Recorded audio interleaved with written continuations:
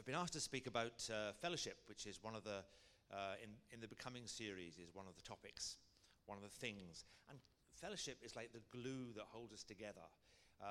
And I want to look at what fellowship is and why we need it and the benefits.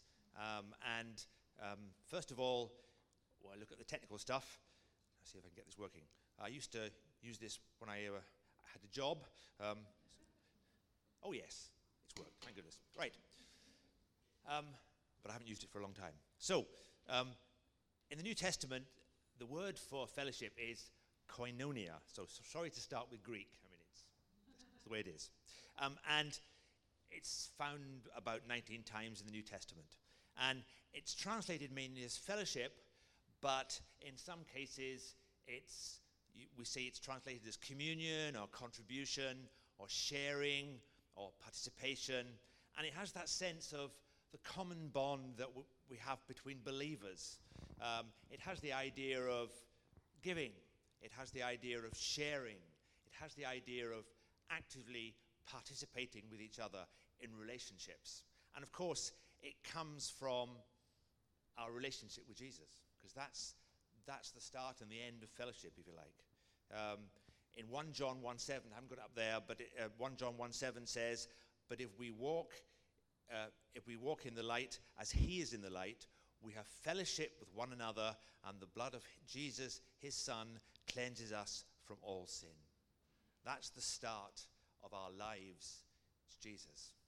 And because we know Jesus, we can have fellowship with each other.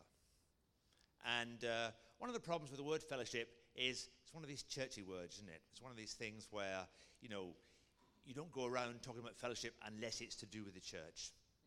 And there's other words we could use for fellowship, and Christian community is one, because that's what fellowship really is. It's bringing Jesus into the community. Or doing church together is one that we've heard before. And it's more than just friendship. I mean, if you want friendship, you can go to a club or a society, whatever it is, or meet people. But fellowship is friendship with Jesus in the middle. And we have to have a connection with God, and through that connection, through our spirit, we have that spirit connection to people. It's a bit like, I suppose, spiritual Wi-Fi. We have that connection through Jesus. And there's a verse in Ecclesiastes chapter 4 and verse 12, and it's talking about fellowship. And it says, "And though a man might prevail against one who is alone, two will withstand him. A threefold cord is not quickly broken." And it's beginning to point towards one of the benefits of being together, protection. And it's interesting because it talks about a threefold cord after talking about two people standing together. And that's often taken, the third strand, if you like, or the important strand that binds together is Jesus. He's the one. The reason that we can have fellowship is because of Jesus. So, I want to look at what the Bible says about fellowship, and particularly in the New Testament. One of the reasons we need fellowship, and it's been a theme throughout the Bible. In Genesis, God said, "It's not good that man should be alone." And from the very beginning, God has made it possible for people to get together to support other Christians, other people that are interested in God. And it's an important thing. And if we look at Acts chapter 2, yes, it's working, good. Right. If you look at Acts chapter 2, it talks about, this is the first reference to fellowship in the New Testament, to koinonia. And just want to say that last term before Christmas, I was involved in the life group with Alan Grant and Malcolm McDowell, and I thank them for their insights and contributions. And there are a few things in here where I mention Acts, and really I was greatly helped by their insights and the fellowship we had together. So, Acts chapter 2 and verse 42, "And they devoted themselves to the apostles' teaching and the fellowship, to the breaking of bread and the prayers." And this was set at the time of Pentecost, when God was starting the church. And of course, what he did was he started off with using the jump leads. He had a massive dose of the Holy Spirit coming upon them. And the Holy Spirit came upon them, and then there were 4 things that they did in order to get the church started. Getting a church started is not an easy thing. And here are the 4 things that they were involved in. And there was the apostles' teaching, there was the breaking of bread, there was the prayers, but there was fellowship. And I was starting to say the fellowship is the glue that binds us together. And if we look at the benefits of why this is true, we're going to have a look at Hebrews chapter 10 and verse 24 to 25. And this is a key verse. And let us consider how to stir up one another to love and good works, not neglecting to meet together, as is the habit of some, but encouraging one another, and all the more as you see the day drawing near. The church is a family. We need each other. And in a sense, when God moves in our lives, very often he moves through people. We are his hands, his feet, his ears, his eyes. We become God to people. Not that we are anything special, but Jesus can move through us to touch other people. If we look at hard times, many of us have gone through hard times, difficult circumstances. I mean, Linda and I have gone through various difficult circumstances, and we thank God for the fellowship and the encouragement that we've had to get us through. A couple of years ago, I was treated for prostate cancer, and I thank God for the prayer that I got. I thank God for the encouragement that people gave me. People that maybe had been through similar circumstances could give me that encouragement and to say, God is here, he's in control. And in God's economy, if you've been through a difficult time, then he can use you to help someone else. He can use you to give them support through the difficult times that they have. Just a minute, take a drink of water.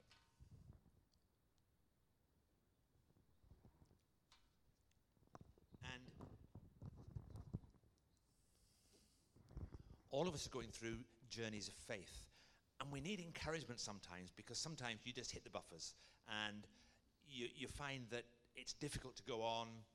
And this is where fellowship kicks in, because often people, if you're in fellowship, if you're meeting with people, they recognize there's something wrong. They recognize there's some problem that you've got, and they're there to step in and to support you practically, spiritually, whatever. If you have got a difficult decision to make and you need guidance, obviously you ask God, but very often you can get good advice from your brothers and sisters, people that have gone through similar circumstances, that know who you are and know God and can bring his light into your circumstances. Or just affirmation of who we are, who God has called us to. It's important that we understand who we are, and it's that we understand who we are in the church and what our roles are and what he's brought us here to do. We've grown up with a myth on television or on cinema of the strong, independent superhero that can do everything on their own and don't need anyone else's help. Now, for me, it's Clint Eastwood. But that dates me a bit. Or Bruce Willis, or you put the name in of the person whose films you've seen that is like that. God said, remember, it's not good for a man to be alone. It's not natural, and it's not healthy. Sometimes it can be difficult for us to be in fellowship because we're private people. I know I am. I have found it difficult sometimes to open up to how I feel, not just because I'm a man, but just because it's my personality. I'm a sort of, it's the way I've been brought up, perhaps. And yet, we need to be able to share with people how we feel, what our problems are, and when we have fellowship with people, we build trust. We build trust in our relationships. We build trust when we meet with people, and we realize that they can help us towards moving forward on our journeys. So where do we have fellowship? Well, we have fellowship here in church, but we also have fellowship in life groups, in small groups, in meetings, on Friday church, or whatever it is. There's all sorts of opportunities to have fellowship, to even meet together for a coffee and talk to people. And, I've always found that if there's something I really want to do, I make time for it. And if there's something I don't want to do, I can find the best excuses not to do it. May God give us grace to change our priorities and see what his priorities are. And another thing about having fellowship together is, and I want to better move to the next slide. John chapter 13, verse 34 and 35. A new commandment I give to you, that you love one another just as I have loved you. You are to love one another. By this, all people will know that you are my disciples if you have love for one another. And fellowship is really showing the love of Jesus to each other. And if we're going to ask people from outside the church to come in and come to know Jesus, then if we're not demonstrating what his love is, then they're going to think we're just phony. So love in the church is an expression not just of love to each other, but it's an expression of Jesus, and it's an expression of what God wants to do in our lives. And other people can see it. True fellowship is that expression of Christ's love to other Christians. It's part of our witness to the world. It's also, fellowship is also part of our spiritual protection. If we have a look at that verse, 1 Peter chapter 5 and verse 8 to 9, it says, "Be sober, be watchful. Your adversary, the devil, prowls around like a roaring lion, seeking someone to devour. Resist him, firm in your faith, knowing that the same kinds of suffering are being experienced by your brotherhood throughout the world." And I've watched a number of wildlife programs about lions.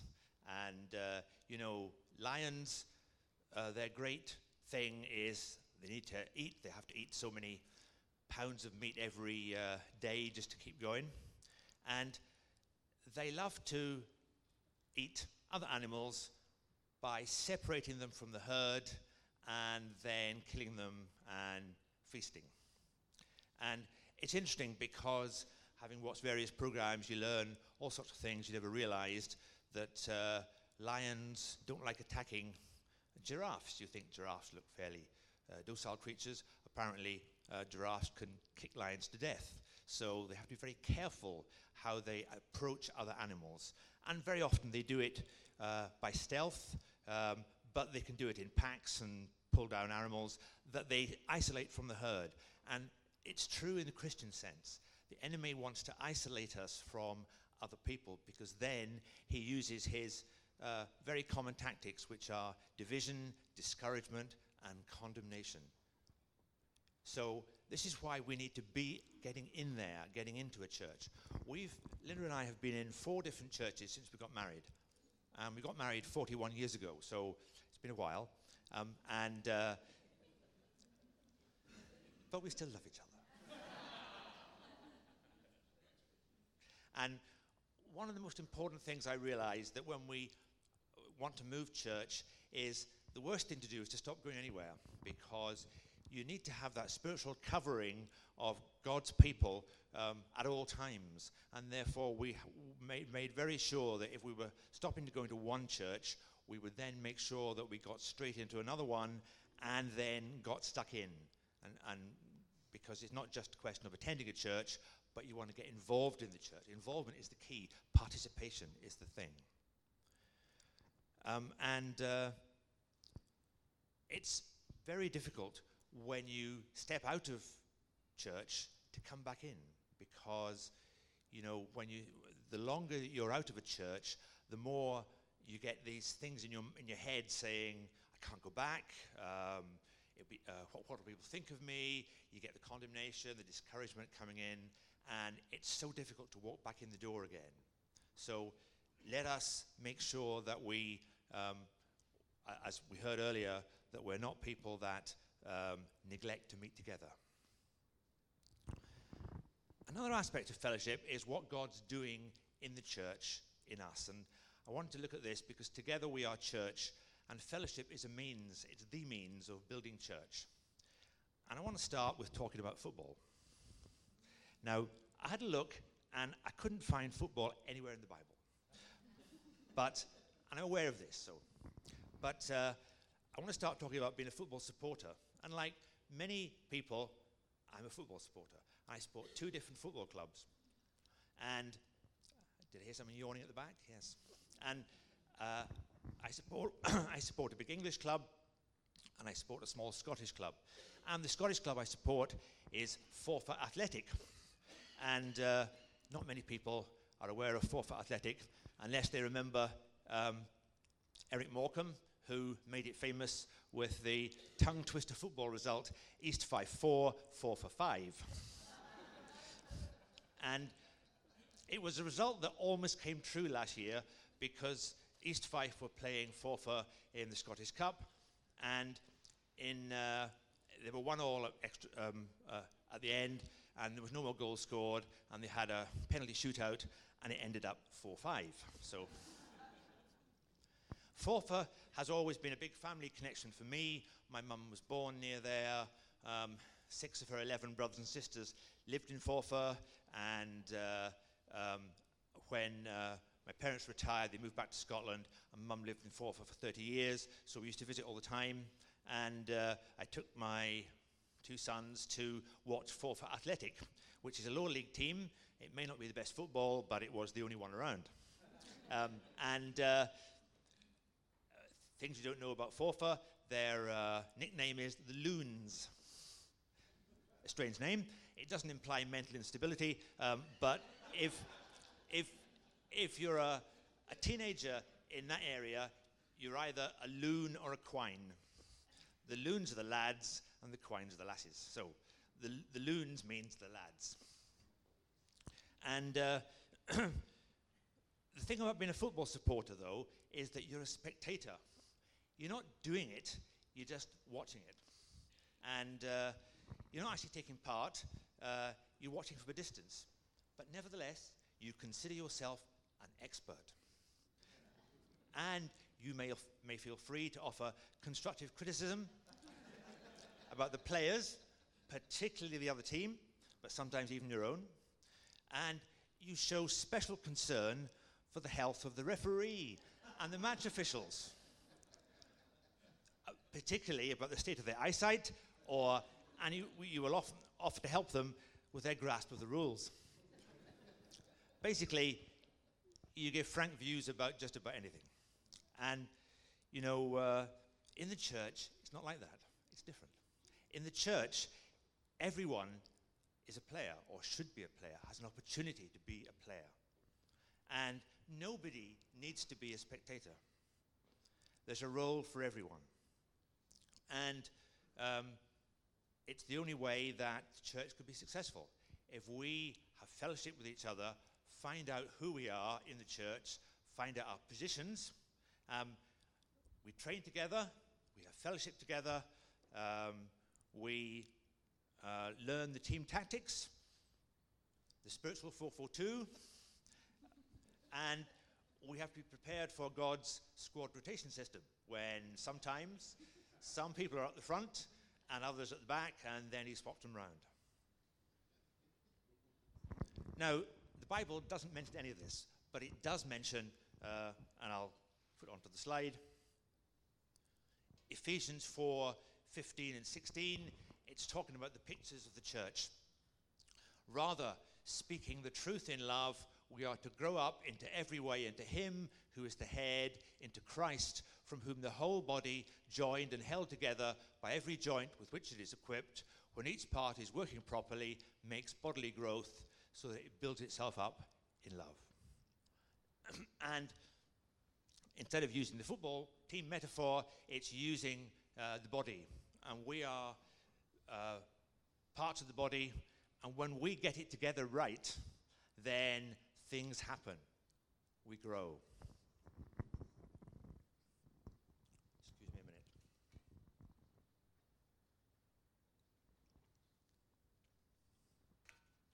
I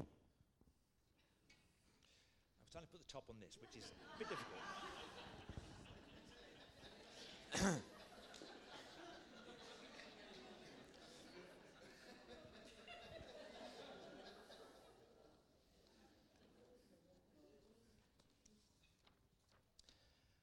Now, I became a Christian many years ago in Bristol when I was a student.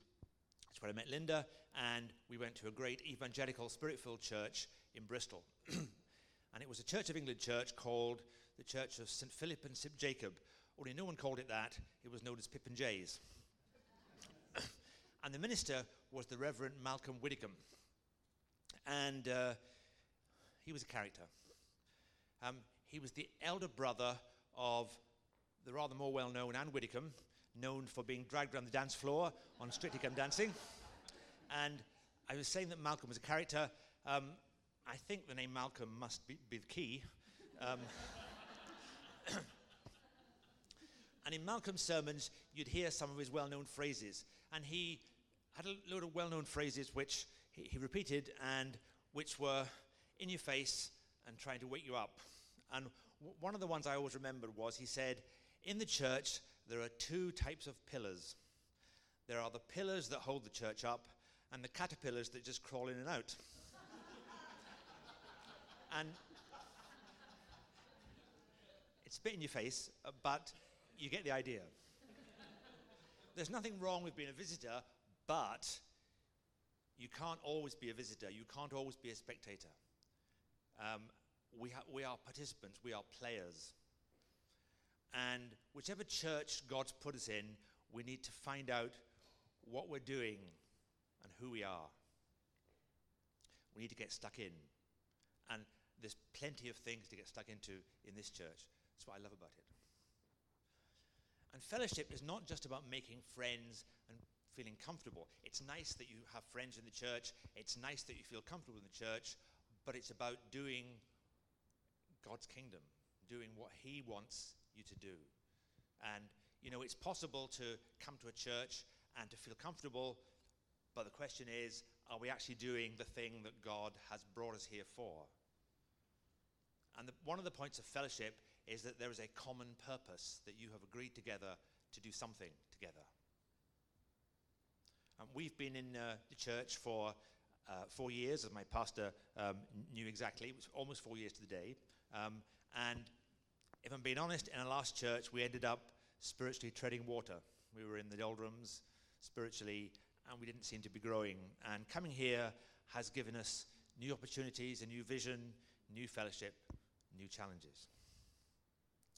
And the other picture the Bible uses for church is as living stones. And you see it there, 1 Peter 2, 4-5.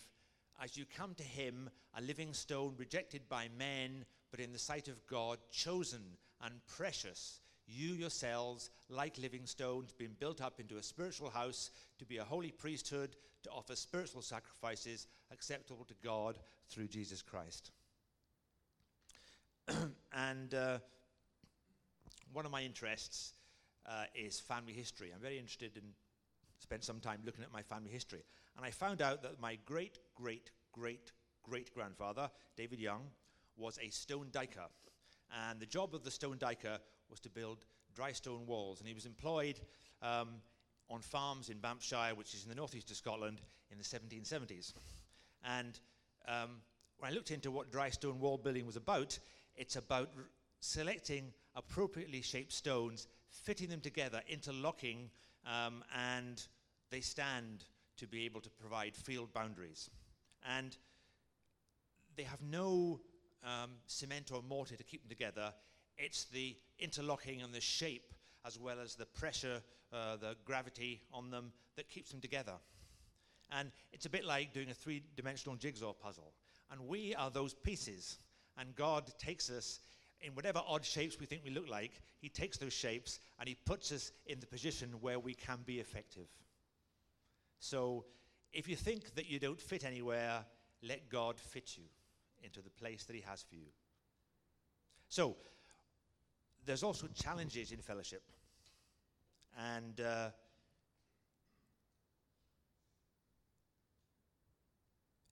in the New Testament, we've got a lot of Paul's teachings which tell us when things go wrong. And it helps us to see how things should be done right. And Ephesians 4, or 1-3 says, walk in a manner worthy of the calling to which you have been called, with all humility and gentleness, with patience, bearing with one another in love, eager to maintain the unity of the Spirit in the bond of peace. The unity of the Spirit, of unity of the Spirit in the bond of peace, it says there. Clearly, I've gone mad, but we put it in twice. Maybe I'm emphasizing it. Who knows? And the sharp end of Christian fellowship is when things go wrong. I mean, we are flawed human beings. We are saved by grace. We're not perfect people. We have shortcomings. We have weaknesses. But God's forgiven us. But sometimes we need to realize that when someone does something that hurts you, that offends you, it says there, we need to bear with one another in love. We need to forgive them. And that's a hard thing, because when someone's done something against you, you know, you're obsessed with, you need to say sorry, it's not right. You can get obsessed with your rights. And yet, bearing with one another in love is not about our rights, but it's about what God wants to do in the situation. Are we prepared to give up our rights? Or how do we resolve a disagreement? It's very easy to disagree on how we should do things. And the natural way is to fall out. And relationships break down. And yet, it talks about maintaining the unity of the Spirit in the bond of peace. And that means, can we disagree on that subject, but still maintain fellowship, still show love, still be part of a relationship? Philippians 2:3 says, do nothing from rivalry or conceit, but in humility count others more significant than yourselves. That's a big one. Are we happy to see someone succeed instead of us? And if we have a look in Acts, I'm not going to look at the verses, but in Acts chapter 9, it's the story of where Paul is taken by Barnabas, taken aside and encouraged. And Paul had just become a Christian, and Barnabas was the leader there, and Paul was the follower, the one he was helping. And then a few years later, it's in Acts chapter 13 onwards, Paul spent some time learning from God in prayer, in meditation, looking at the scripture, and he comes back as a different person. And he and Barnabas get sent out, and suddenly it's not Barnabas and Paul anymore, but it's Paul and Barnabas. And how is Barnabas going to take it? Because Paul's the number one and Barnabas is the number two.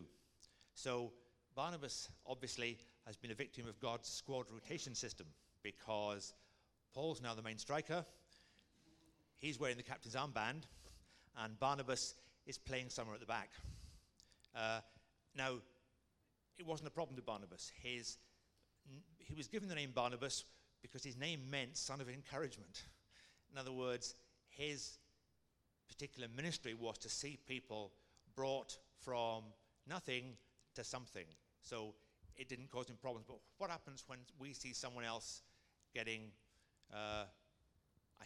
brought up maybe in front of people or doing something that we thought we should be doing? And it's a big thing.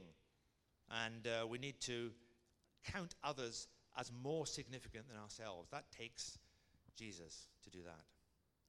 And then finally,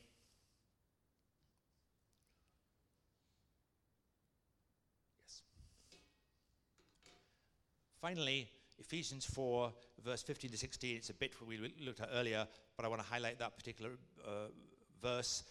Rather, speaking the truth in love, we are to grow up in every way into him who is the head, into Christ. And sometimes speaking the truth in love can mean saying something fairly direct to people. We see this in Galatians 2, when Paul had to call out Peter for hypocrisy. And it wouldn't be something you want to do easily. And it had to be done in love. And it had to be done openly, because that's what it means. You're doing it openly. You're not talking behind someone's back when you don't like what they're doing. You are very direct. You come to them and you say, look, there's a problem here, and it's finished then. And everyone can see it, and you can move on. And it doesn't just cover situations when you have to put people right, but speaking the truth in love is all about, do we care enough to be able to speak God's word into other people's lives? That's what speaking the truth in love's about.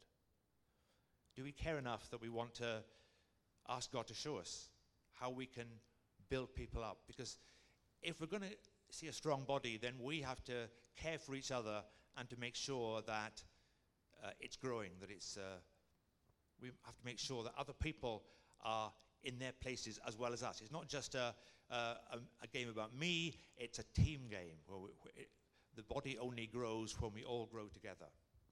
So to finish off with Hebrews chapter 10 and verse 25, we looked at it earlier.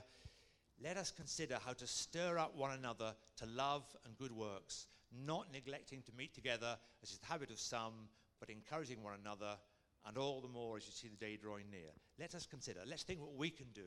Let's think what opportunities God gives us to have fellowship and to stir one another up, to encourage each other. Okay, I'll finish there. Thanks.